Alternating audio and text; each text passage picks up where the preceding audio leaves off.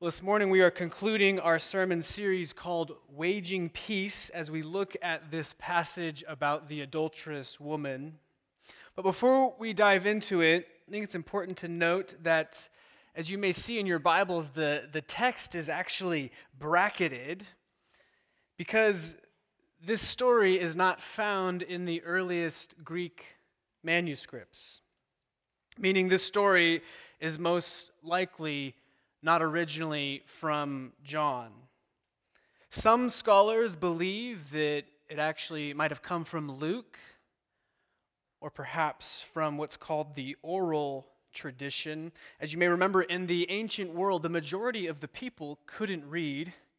And so stories about Jesus were shared more often than not by word of mouth. This most likely is one such story. But regardless, both Pastor John and I believe that this story is authentic, inspired by the Holy Spirit, even if it wasn't originally found in John. Apparently there were mistakes even in the ancient world when it came to their technology. Luckily, our technology is so much better today, right? Seamless, no problems here. But if you have questions about what's called either source criticism or textual criticism, there's a lot of conversations about this stuff. I invite you to talk to me after the service. Like I said, I believe this text is the inspired word of God. Actually, commenting on this passage and this very topic, in the 16th century, John Calvin said, "There is nothing unworthy of the apostolic spirit here. Therefore, there's no reason for us not to use it to our advantage." So there you have it. Calvin has spoken, so we will press on. But the reality is that this story is completely consistent with the teaching of the New Testament, and it powerfully reflects the very heart of God, the heart of Christ.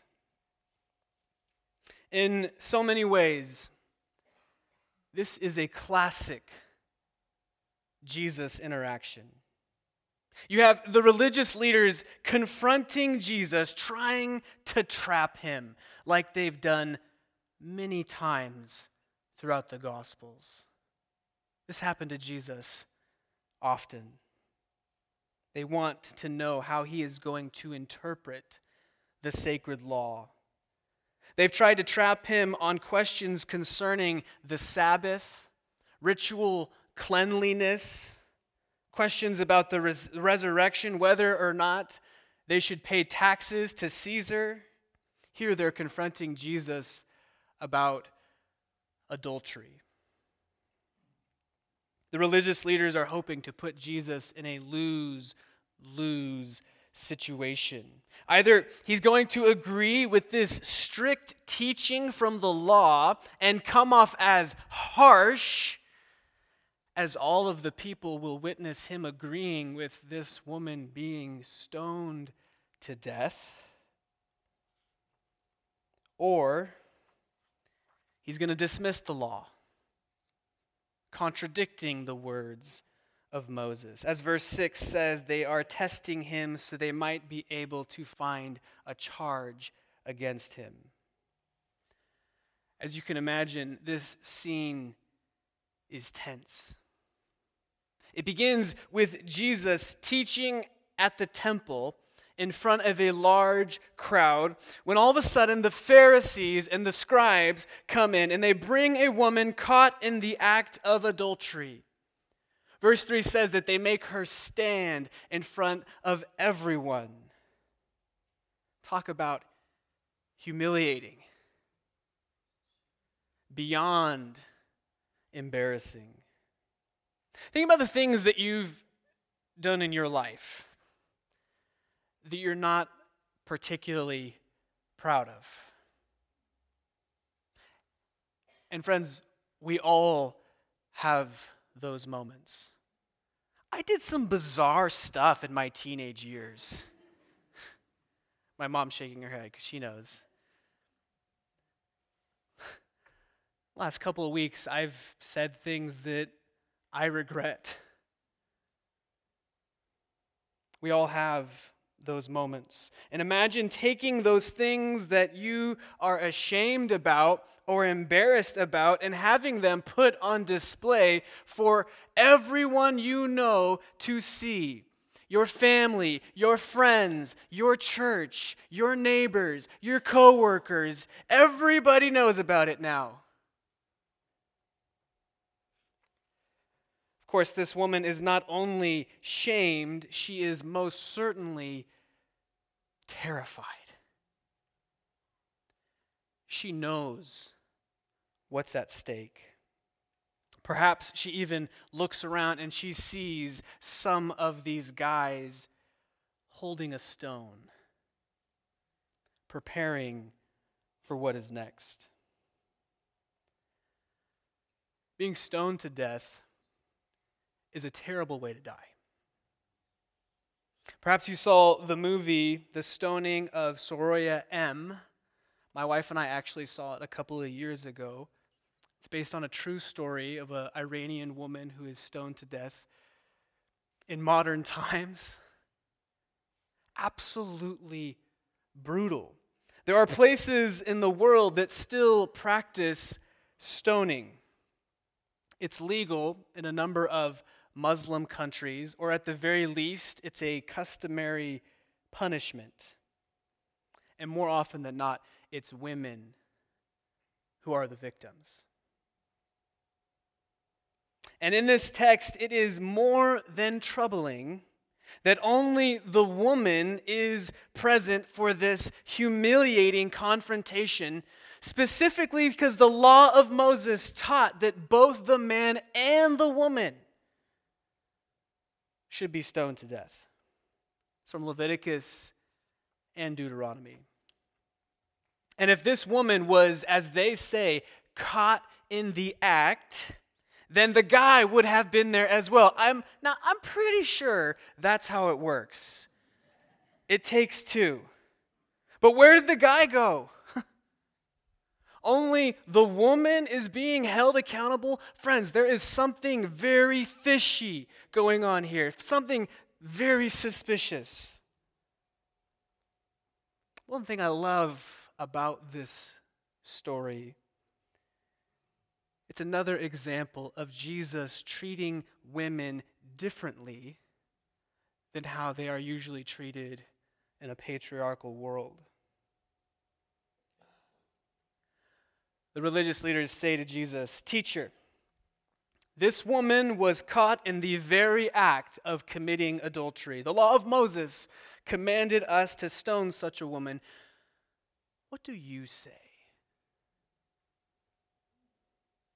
We know these religious leaders are adamantly opposed to Jesus. They will use this woman, they will use the law, they will use the greed of Judas, whatever they can to thwart Jesus, because his teaching is a threat to their power. It's a threat to their privilege. It's a threat to their influence. Chapter 8 even ends with the Pharisees picking up stones to throw at Jesus, but he gets away.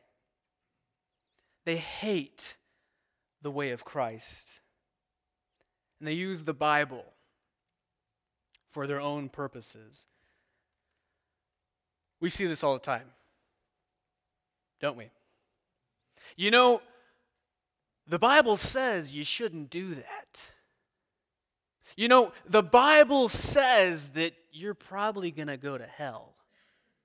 You know, the Bible says you're wrong and I'm right. You can use the Bible to argue whatever point you want for your own purpose if you know what you're doing.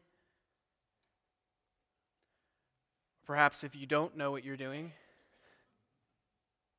And sometimes people take the Bible and they turn it into a weapon against others. Now we know, friends, that the Word of God is alive and active, sharper than any two-edged sword, as Hebrews says. But that sword of truth is to be wielded with love and humility. And just because it's sharper than any two-edged sword doesn't mean you're supposed to attack people with Bible verses in order to win an argument or in order to push your own agenda. Now, you're never going to hear me say, or you're never going to hear Pastor John say, don't read the Bible, don't study the Bible. Absolutely, we are a Bible-believing church. Read the Bible, study the Bible, know the Bible. But don't just throw Bible proof texts at each other. Sit down and read the Scriptures together in context. Read, know, study the Scriptures in the Spirit of Christ, who humbled himself, who came not to be served, but to serve. Jesus Christ, who laid down his life for you and me and even them. Craig Barnes, the president of Princeton Seminary, says it like this: of course, there's a difference between right and wrong. Of course, there's a difference between truth and error. But if you do not love those that you think are wrong, then the truth you hold does not belong to Jesus Christ. The Bible is living and active because it's God's love letter to the world. And friends, we can never separate the Word of God from the love of God. When we do that, we become a Pharisee. Teacher, the law of Moses says that we are to stone this woman. Now, what do you say? And here, Jesus bends down and he writes with his finger on the ground. Now, this is kind of a surprising thing that Jesus does. This is a tense situation. It's a life and death scenario for this woman. You have these religious elites coming to Jesus, questioning him, and then he just seems to ignore them and starts writing in the dirt. There's a lot of speculation out there to why Jesus does this, or what exactly did Jesus write.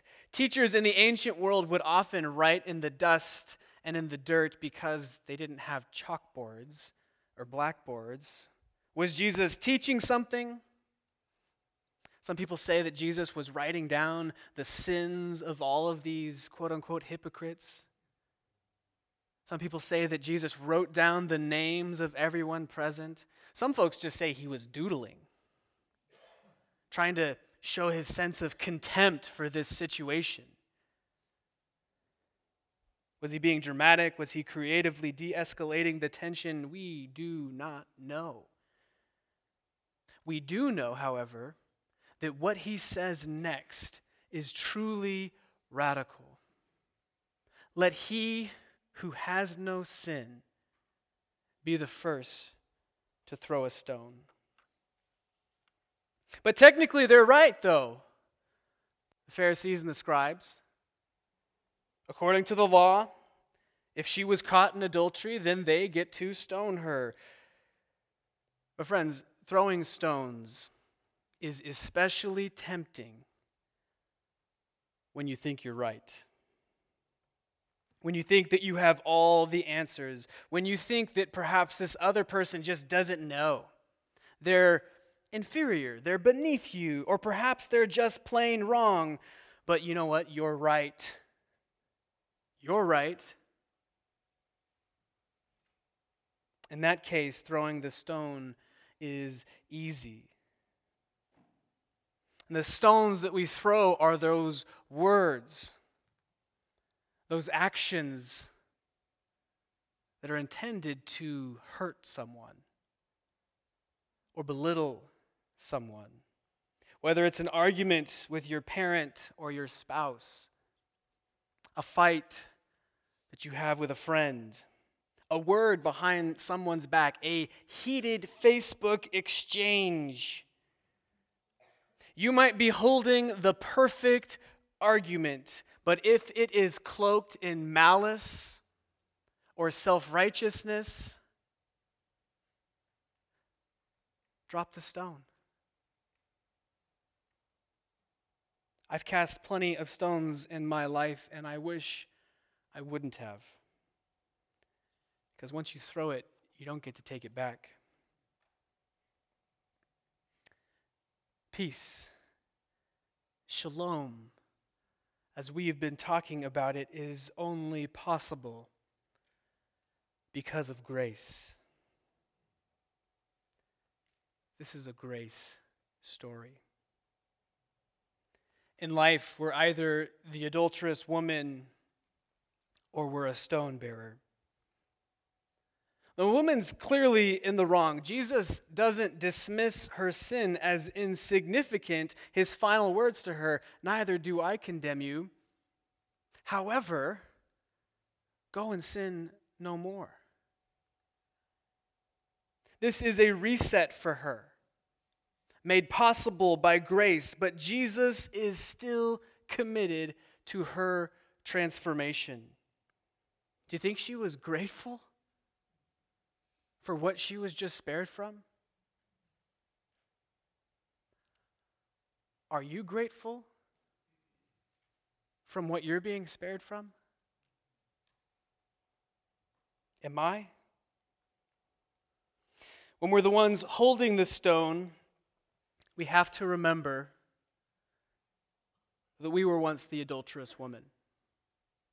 Perhaps our rebellion was different, but sin is sin. All have fallen short of the glory of God.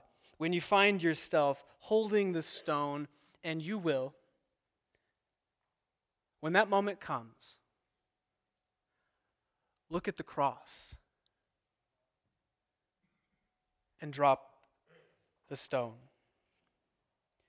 Jesus tells a parable in Matthew 18 about a king who forgave a great debt to a servant. It was a humongous debt. The servant couldn't possibly pay it.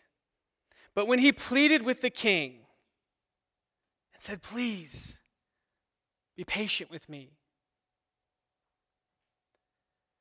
the king forgives the debt. All of it. Grace. And as the servant went out, he came across a fellow servant who owed him a much smaller debt. And that servant grabbed him by the throat and he said, "Pay me what you owe me." And then that servant pleaded with him, "Please be patient with me. Give me more time." But he refused, and he had him put in prison.